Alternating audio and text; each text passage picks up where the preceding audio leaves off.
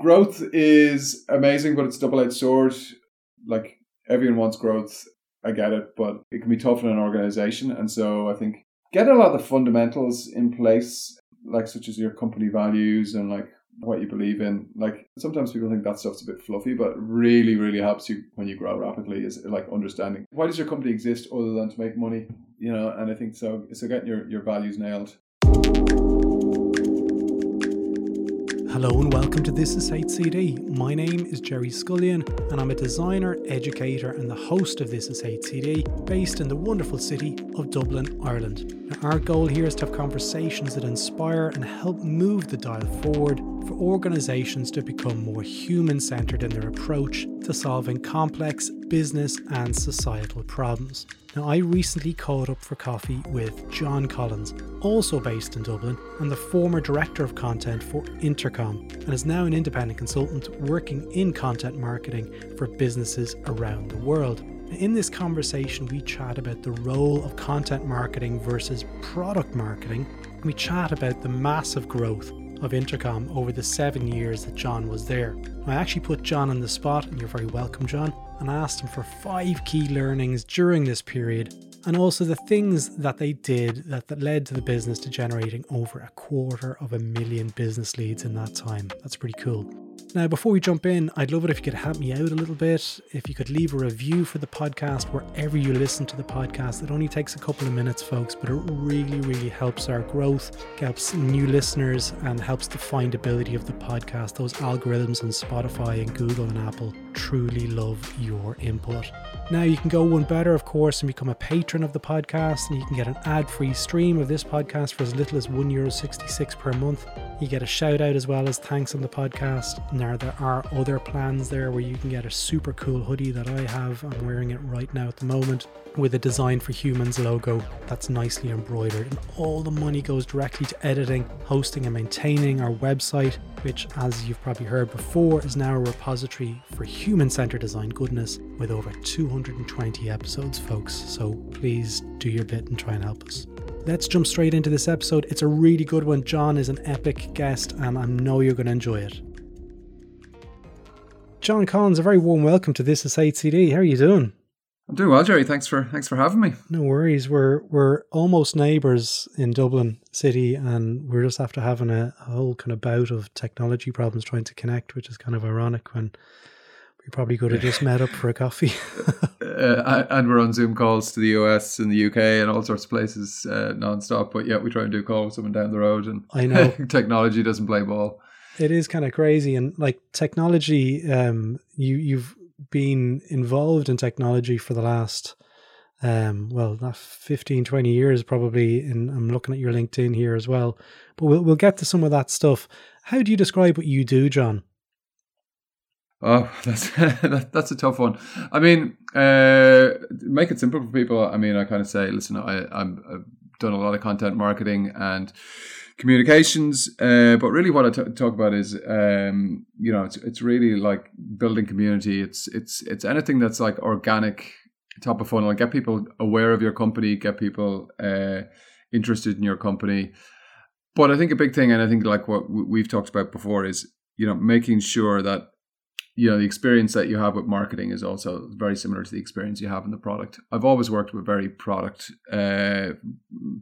driven companies and like a lot of product led growth. And I think, not least because it makes your job so much easier as a marketer to work with a great product rather than, I think we see some organizations are very sales led or very marketing led.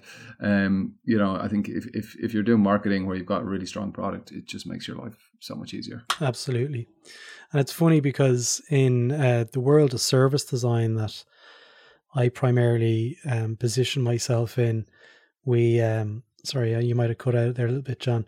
In the world of service design that I'm involved in anyway, we often talk about the pre-service experience and the service experience and how that will ultimately affect the post-service experience if the pre-service experience is setting up an over-expectancy. So your role as director of content in Intercom in Ireland is probably a really good one to talk a little bit about, because the product that, in my mind, when you were speaking there, that's Intercom. Okay, Intercom's regarded as being one of the poster boys, so to speak, of tech in Ireland. When you joined Intercom, you were they were probably 2.5, 3 years into their journey in 2014. Walk me through what that was like in terms of the product at that stage, and also your role, what you were doing with them.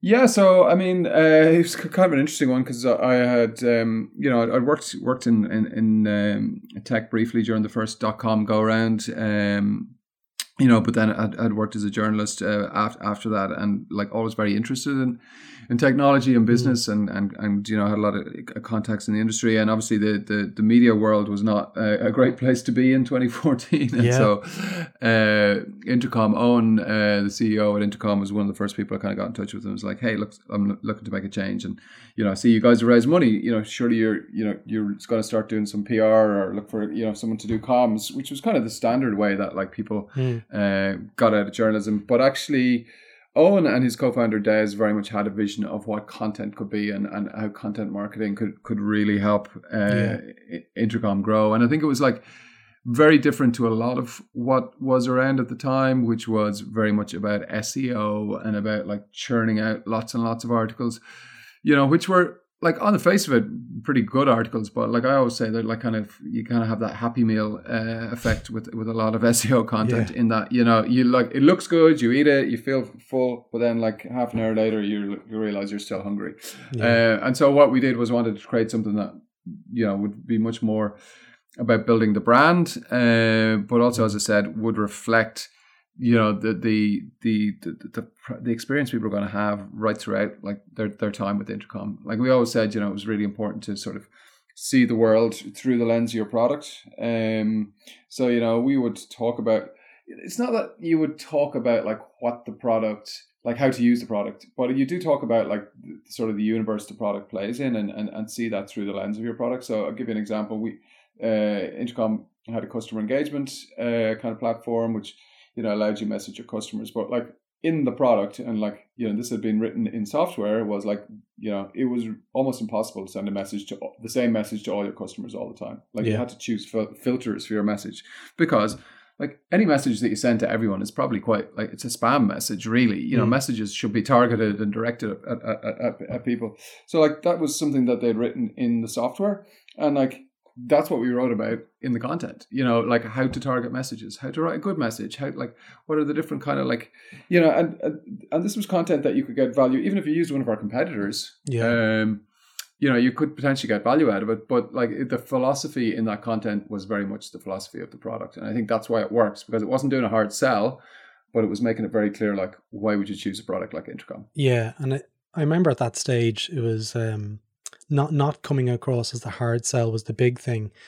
I was in Australia at the time, and I remember a wave of people talking about Intercom had this blog, and I was like, why are they writing a blog? Like, and then when we looked at it, there was some fantastic articles up there that resonated with service designers and user experience designers and people that were working within SaaS businesses and consultancies and stuff like that. And they started to talk about it, and it started to build the brand. But I guess when you're at that stage of growth, was there resistance in the business to take this step, or was it something that you all bought into quite quickly?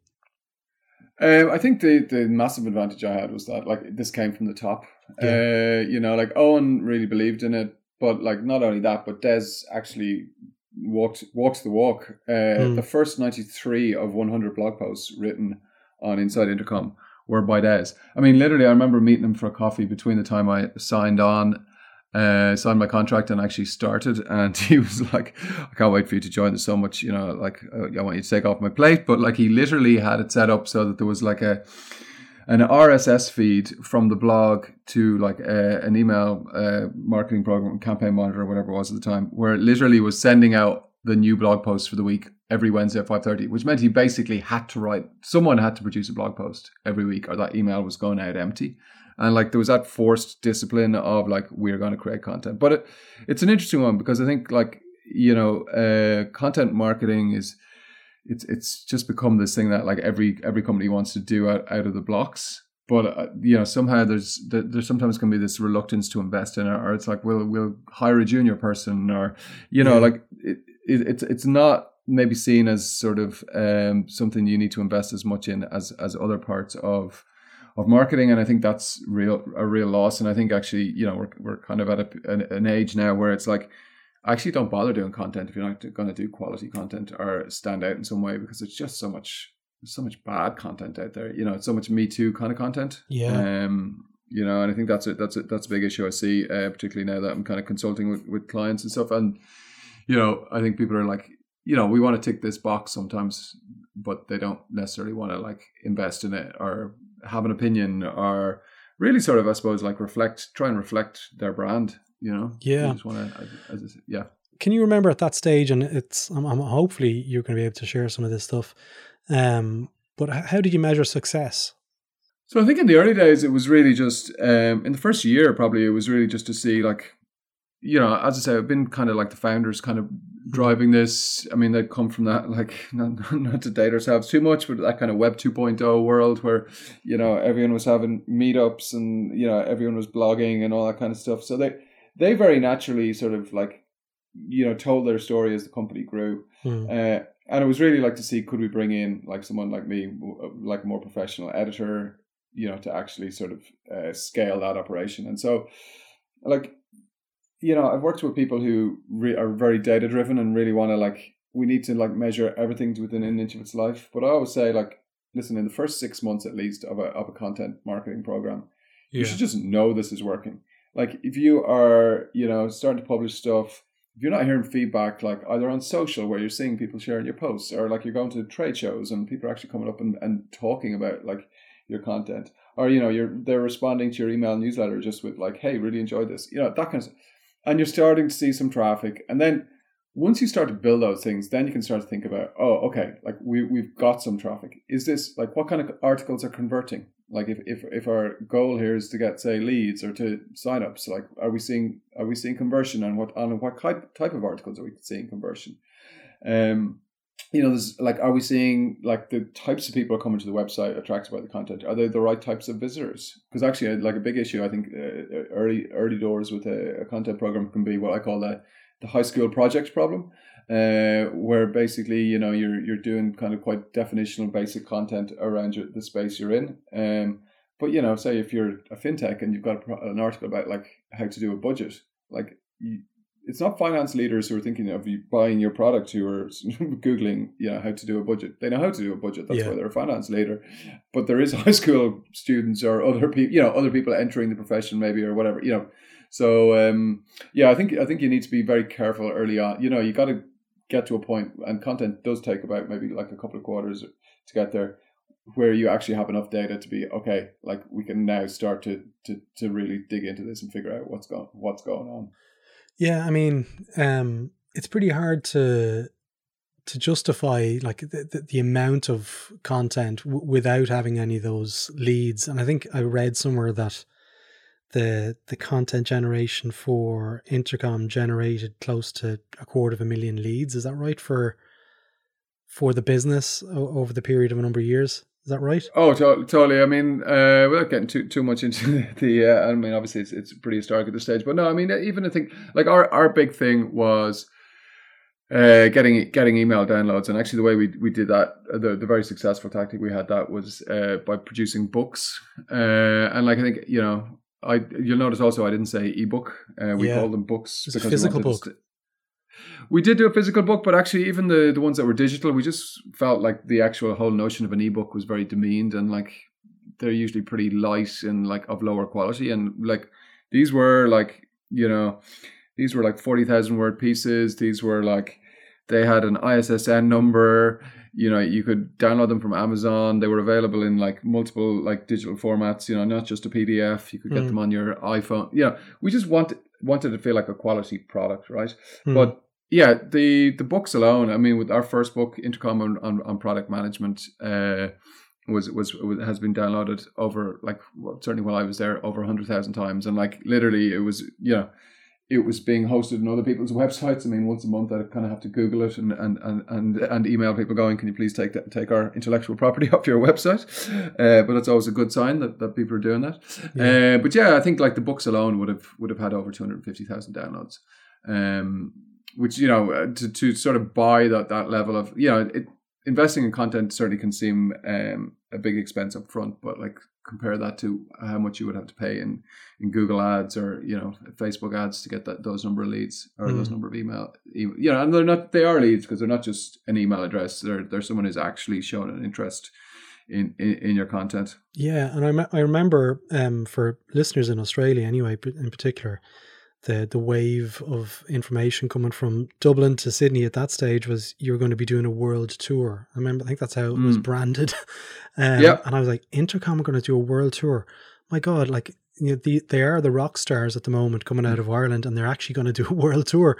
What's going to be involved? And I remember buying, actually, I think Adrian Tan actually bought a bunch of tickets, who's a product management consultancy owner down in Sydney, who's a good friend of the podcast. And we all went to the world tour of Intercom in Sydney. Can you give us a little bit of background to that? Because, you know, it just seems like a kind of a leap for a business to start doing something like that. Like, where did this idea come from? Yeah, well, I'd just like to say as an aside, Jerry, I'm sure your first reaction was not what you said and was probably like, pure notions on those lads. Well, do you know, I hovered over that conversation in my head. I was like, Shiny Mac, the pair of brass balls and these lads coming across and calling it a world tour. Yeah, well, I mean, like, you know, the fact that even, you know, whatever, like 4 or 5 years later, we're still talking about it is testament to that. I mean, listen, you know, we always sort of felt like we wanted to do like quality content. We invested in content. We had a big content team at that stage. We had started to do events. You know, initially, like way back, we used to do just like small community events, which were basically just like meetups in bars. Yeah, but I mean, once we started to do professional events, like the team really empowered our Megan Sheridan, our head of events, just do really, really creative stuff. Yeah. And so, you know, like we did the Mansion House, I think was one of our first events. And just to try and make it, like, you know, at the time, like tech events were very associated with, you know, like pizza. I'm going to go and some guy in a bad suit is going to present a bad PowerPoint in a, you know, suburban hotel somewhere. And, you know, I'm going because like my boss asked me to go and attend this thing, but you know, there's zero joy in it. And I think really what we wanted to do in many ways was kind of reflect the content we were publishing both on our blog and on our podcast and sort of do a live version of that. And, you know, I think, you know, as we talked through that, you know, probably Megan was like, we should do it, like call it like a tour. And so it was really just like, we looked in Intercom because Intercom used Intercom to run Intercom.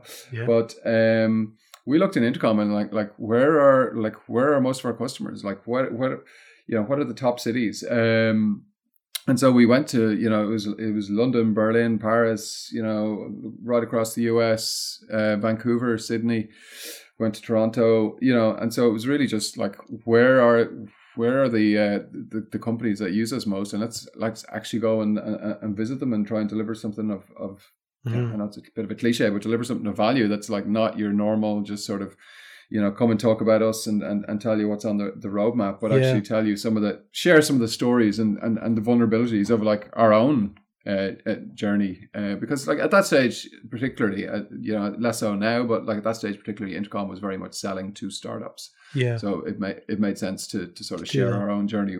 Yeah. I remember at that stage though, those events weren't free.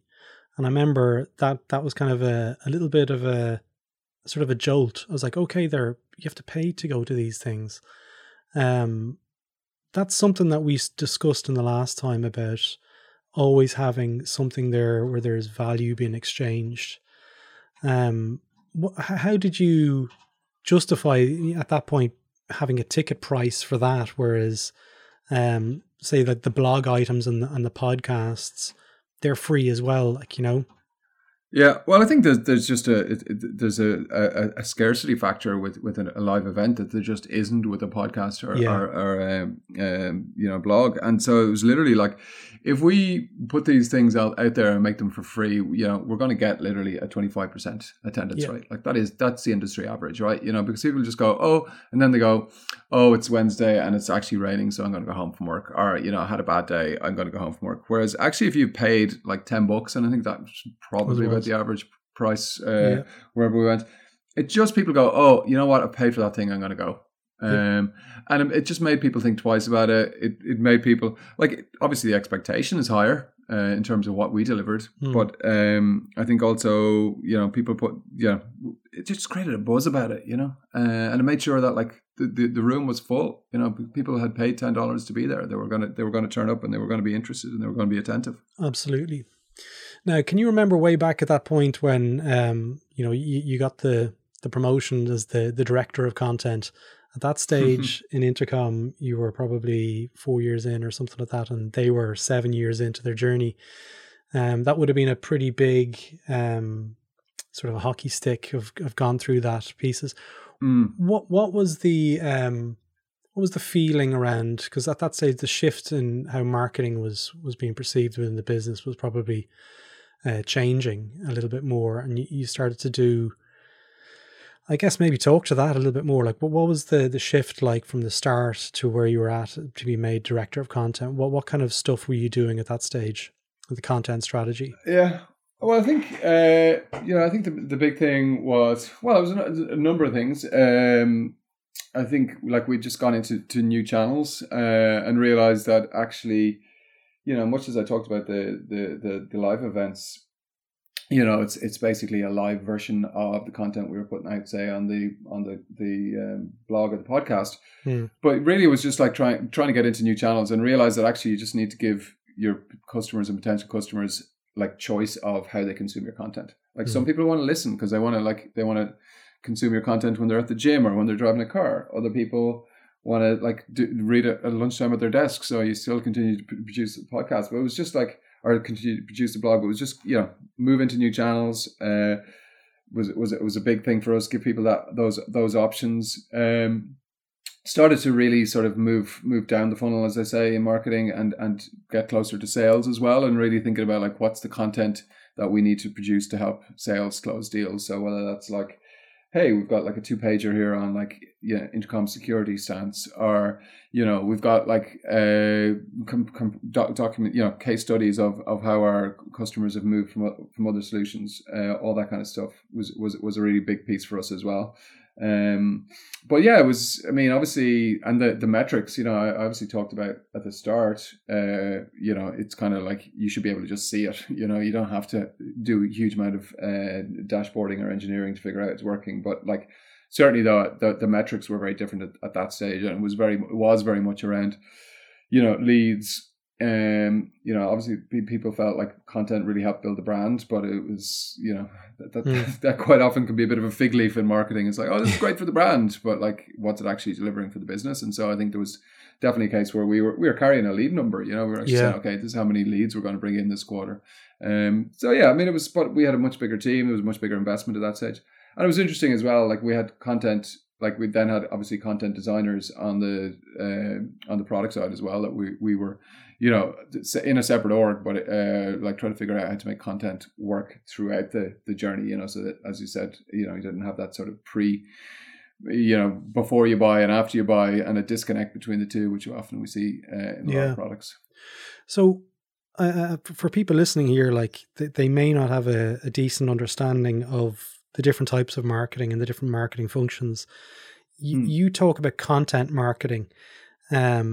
How does that differ really to product marketing in your world? Because from my understanding of working with and speaking to other people in the content design space, especially John Coleman, who was there at Intercom, they may have been mainly working on the product side of things. Is that fair to say? Yeah, totally. So, I mean, certainly at Intercom, the way it worked was like content design sat in the product org. But on the marketing side, product marketing is where you think about like I suppose the output is what is the positioning? Like, how are you going to actually talk about this product? Who are you going to who is the target market? Like, what is your ideal customer profile? What are the key messages that we have about this product? And so, like, content marketing, comms, paid advertising, like whatever it might be. These are channels that then kind of sit on top of product marketing and pump the correct, figure out, okay, like if we're trying to reach, service designers in the financial services industry, well, like if that's our target market, if that's our ICP, our ideal customer profile, well, how do we reach them with content? What's the voice and tone of the content if we're writing for those kind of people? Like, where do they currently sort of read and stuff? So I think that's how I very much think of like product marketing, is that sort of foundational stuff. And I think, very much in the startup world, I always say to people, like, get product marketing first. Particularly if you're in this sort of like B2B space that I've mostly worked in, it's essential to just figure out, because I can create content for any business and sort of like make my best stab at it. But if you haven't done that foundational work of thinking about like, what does the market want? Who are the people, who are the buyers in the market?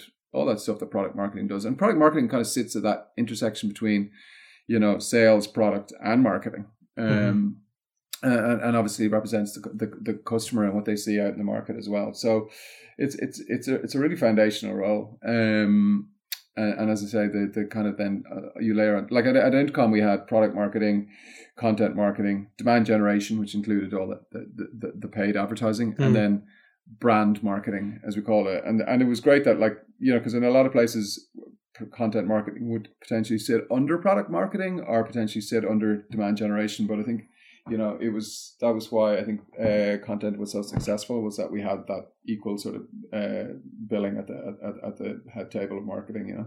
Yeah, I think my understanding of the content marketing space, and you can tell me to sit back down, Jerry, is there's a correlation between like paid advertising and paid spend and all that kind of stuff, and Google ads and so forth. Was there a correlation between the cost for content marketing and reducing the focus for the kind of the paid ad? Is that does that make sense? Like, no, absolutely, and like totally. I mean, you should, in the early days, and I think it's happening less now, because obviously the way the online advertising space has changed, and particularly with Apple's recent rule changes last year, which mean it's harder to do targeted advertising. But but people do generally turn on paid advertising first if they're trying to like generate inbound interest. Get eyeballs. Yeah, exactly. But I mean, over time, absolutely, your organic, as it's known, your non-paid sources should be like 70-80% of your business, and that takes time though to build that. But I mean, that's ideally in the B2B world what you want to get to. You shouldn't have to be, you shouldn't technically have to be paying for traffic for sort of your core product features or anything like that, or particularly anything branded where people are like, searching for your company name and this kind of product or service you offer. Yeah. So totally, we never didn't quite get down to the point where we were analyzing, cost per lead, or like at the content level. I mean, obviously we were at a company level or marketing department level, but. Yeah, I mean, the cost per lead is significantly less for organic than it is for paid generally if you're doing it properly. Yeah, and the signal to noise ratio tends to be a little bit better as well through, in my experience anyway, with content marketing versus paid. So can you speak to that a little bit more around the conversion rates? Like, were you seeing a bit higher conversion rate through content marketing versus paid marketing? So conversion, it's interesting. Conversion rates were not quite as good as for paid, because actually you think about it, like paid can be very targeted and someone's clicked on an ad, so the intent is quite high at that point. Whereas actually the intent, I might download your piece of content, and I'm definitely sort of bought into your philosophical approach, but I mightn't be as sort of primed to buy at that point. Yeah. But what we did see with content marketing was a huge difference, was that basically those customers hung around a lot longer and spent a lot more with us. So the lifetime value of those customers that came through content was way, way higher than from paid. So, because if you think about it, generally paid, you might be running a paid campaign that like talks about how you're, cheaper than your competitors, or you've got, certain features that your competitors don't have. But, the competitor might get that feature, and particularly depending on the nature of your product and how easy it is to switch or change, those customers can move. I think the reason that the content was so successful in sort of getting these like deeper customer relationships and these customers that hung around for longer and spent more was because, like, particularly at Intercom, the content we produced, we were really priming them for like the way that the product worked. Yeah. It was like, hey, you actually believe that customer relationships are something worth investing in. Intercom, the tool will help you to have those better customer relationships. And so, there was a connect there. Yeah, I'd go so far and say if this didn't happen, like if the content marketing function wasn't as good as it was way back, and this is not me kind of blowing smoke, it really changed how I thought of the business, because I wasn't in Ireland. I wasn't around. I was in a completely different territory.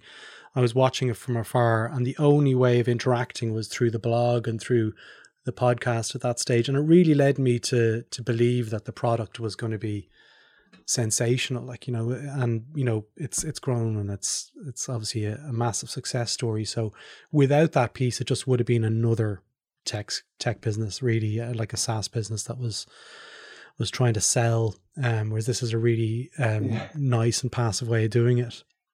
Yeah. Well, thank you for that. I mean, I think it definitely helped us punch above our weight. Like there's no doubt, and I think it's funny because like I get people, or I hear people talking about, oh, like we want to do what Intercom did with our content, and I'm like, well, it's not like a formula that you can just recreate elsewhere. I mean, it was at a particular time. It was a particular market we were going after, like that we chose to do the things we did. It's not that it's a playbook for like, if you're a B2B software company, just do these things and it'll work. So for instance, like we wanted to stand out. Like there was people like HubSpot and Buffer, who were a social media tool. They're probably the two most high profile examples at the time when I joined, of like people who were doing like high volumes of SEO content. And like we were like, okay, we can't compete with them. HubSpot in particular were like better funded and bigger than us at the time. It was like, what are we going to do that's going to stand out? Like, how are we going to create something that's unique?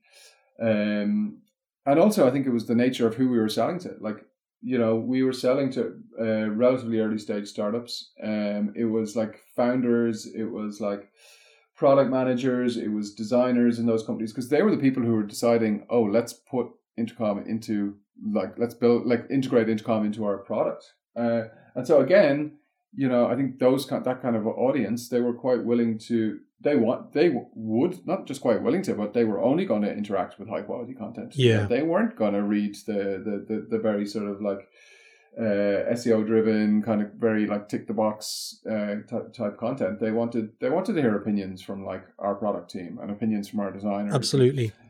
Our take on the world. And I think that's the big point. I think it's, it wasn't created by marketing for marketing people. It was created by, the top talent in Intercom for the top talent in the businesses who were the person that was going to influence the sale process within their business. Yeah, absolutely. So like the Paul Adam post that I mentioned to you ages ago, like, what was it called? It was a funny one. The dribblization of design, right? I remember being in a bank in Sydney, and that being sent around through Slack, and maybe it wasn't Slack back in that time. But I remember kind of going, oh my God, that's they're an Irish business, and feeling a sense of pride. That's the ironic thing. I was like, yeah, they're Irish, and feeling that there's something happening at home was hugely positive as an expat as well. But I think that's the main point. Now, I know you've obviously exited Intercom a couple of years ago, and you've been working on other stuff, and you're an independent consultant at the moment. Maybe you can talk to a little bit of your key learnings that you took from the Intercom role, and then you're working for Ramp as well. If you had to do a kind of a top, say, 5 things that you learned in terms of the growth period in Intercom, what would they be in terms of advice for startups who are going through that journey now and maybe want to invest more into content marketing? Yeah. Well, I mean, I think the big thing for me was kind of really just kind of, it sounds a bit corny, but like really fall in love with the customer. Fall in love with the customer. But just really like understand, like, I mean, in the first year at Intercom, any opportunity to go to like a meetup or like a conference or whatever, like, you know, I'll have to apologize if anyone like interacted with me at that stage, but, you know, I was on the stand at like things like Web Summit and stuff, you know, actually trying to, you know, help sell Intercom, because it was just like, you need to eyeball the people and really understand who are your potential customers. Like, how do they talk about your solution? How do they, like, what do they read? What do they drink? What kind of coffee do they like? You know, how do they dress? You know, because these are all things that just really, really help you like create something that's going to resonate with with them, and like whether that's help them resonate on the you know, product side or the marketing side or whatever it might be. You know, because even I think things like, you know, Intercom was one of the first sort of business products to introduce emoji and support emoji. Yeah. And at the time, I remember people were quite like, "Oh, this is kid stuff," and it's like, she's great. You know, now you're kind of start using a business product and it doesn't support emoji. You're like, what the hell is wrong here? You know, like you know, so, and I think that came from just having that, like, you know, Paul Adams, who you mentioned, that VP of product or chief product officer, I believe he is now. You know, he very much talks about this idea of falling in love with the problem, and really deeply understanding the problem that your customers are trying to solve, rather than like rushing to like, what's the solution and what can we create for them, you know. So number one is falling in love with the customer. That's right. Yeah. Number 2, growth is amazing, but it's a double-edged sword. A lot of you know, like, everyone wants growth. I get it, but, you know, it can be tough in an organization, and so I think, you know, just get a lot of the fundamentals in place, like such as your company values and like what you believe in. Like, sometimes people think that stuff's a bit fluffy, but it really, really helps you when you grow. When you grow rapidly, is like understanding what you know, why does your company exist other than to make money? Yeah. You know, and I think so getting your values nailed will be number 2. Number 3, hire a good marketing leader as early as you can. Oh my God, every company I've worked for, it's like, I don't know, I think marketing's just got so broad these days that like it's very hard for like one like CMO to be across everything well. But like, I don't think I've worked under a marketing leader for more than about maybe like I think like 20 months maybe the longest that like any tenure of any leader I've had. And I think I think it's just a tough one. I think like it's so broad. You know, try and hire someone. Yeah, try and hire someone early though that can grow with the business. You know, like it is hard. It's hard to hire good marketers. I get it, but it's if you get it right, it's massive. That's number 3. So we've got 2 more. I should do a drum roll here. 2 more. Gosh, you put me on the spot. It's good. Like it's good just get off the top of your head. Like, you know, what are the things? Because there's people listening to this who are in startups and who are maybe in the early stage, and they could be designers, and they're saying, okay, well, we do have these things in place. Like, you know, what about the problems that were faced? You know, what are the learnings maybe that in that growth period? What are the things that you wish you'd done better, or wish that you're glad that you did? Document everything. Again, you know, you're moving fast. You know, the tendency is not to document things. It was quite interesting actually. Hopefully not talking out of school, but you know, different parts of, say, Intercom as it got bigger, kind of, you know, had maybe different sort of processes and traditions, and it was quite interesting that like on the sales team in particular, because it was initially largely based in San Francisco versus the product team who was mostly based in Dublin. Like the product team was a written culture. Everything was like, let's create a Google Doc. We're going to go in here. People will like comment in detail. There'll be a whole back and forth.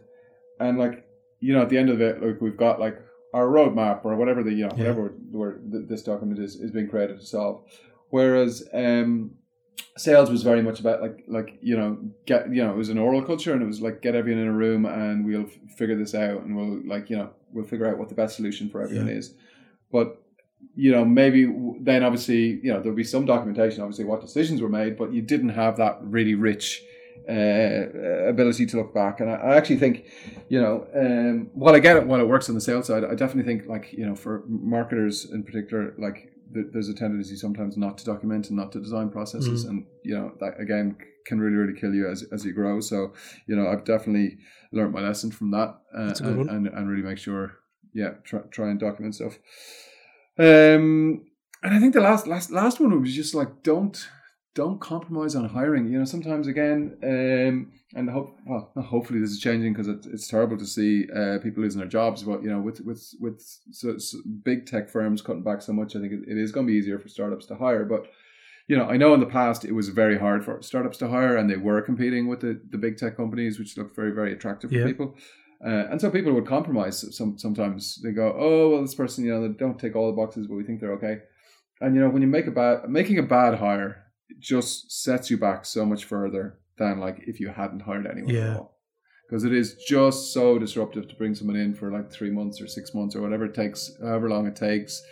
It's kind of soul destroying to you as well to have to let someone go. And unfortunately it's a reality of startups that you will have to let some people go, because not everyone's going to work out. But I mean, I think as much as you can, don't compromise in terms of like who you hire, because it'll just make things so much easier if you've got people in situ. Yeah, I know you said you put yourself on the spot there. I put you on the spot, should I say? But they're actually very, very solid five points that you just made. John, I know, as I mentioned there, you're working independently now. You're working with a number of businesses. If people are listening to this podcast and they want to get in touch with you, what's the best way for them to do that? You will find me on probably a LinkedIn is probably easy. I'm currently a bit like the mechanic and the car. I don't have a website as we speak right now, but I am working on it. So johncollins.cc will be a good place to check out and just get an overview of what I do. I'll throw a link to that in the show notes, John. But again, listen, look, thanks so much for talking about your time, at Intercom, and just generally in your experience as a leading content marketer. And thanks for your openness as well. Great to chat, Jerry. Yeah, no, it was great to chat, and thanks for having me on. And there you go, folks. I hope you enjoyed that episode. And if you enjoyed it and want to listen to more, why not visit thisishcd.com, where you can learn more about what we're up to and also explore our courses whilst you're there. Thanks again for listening.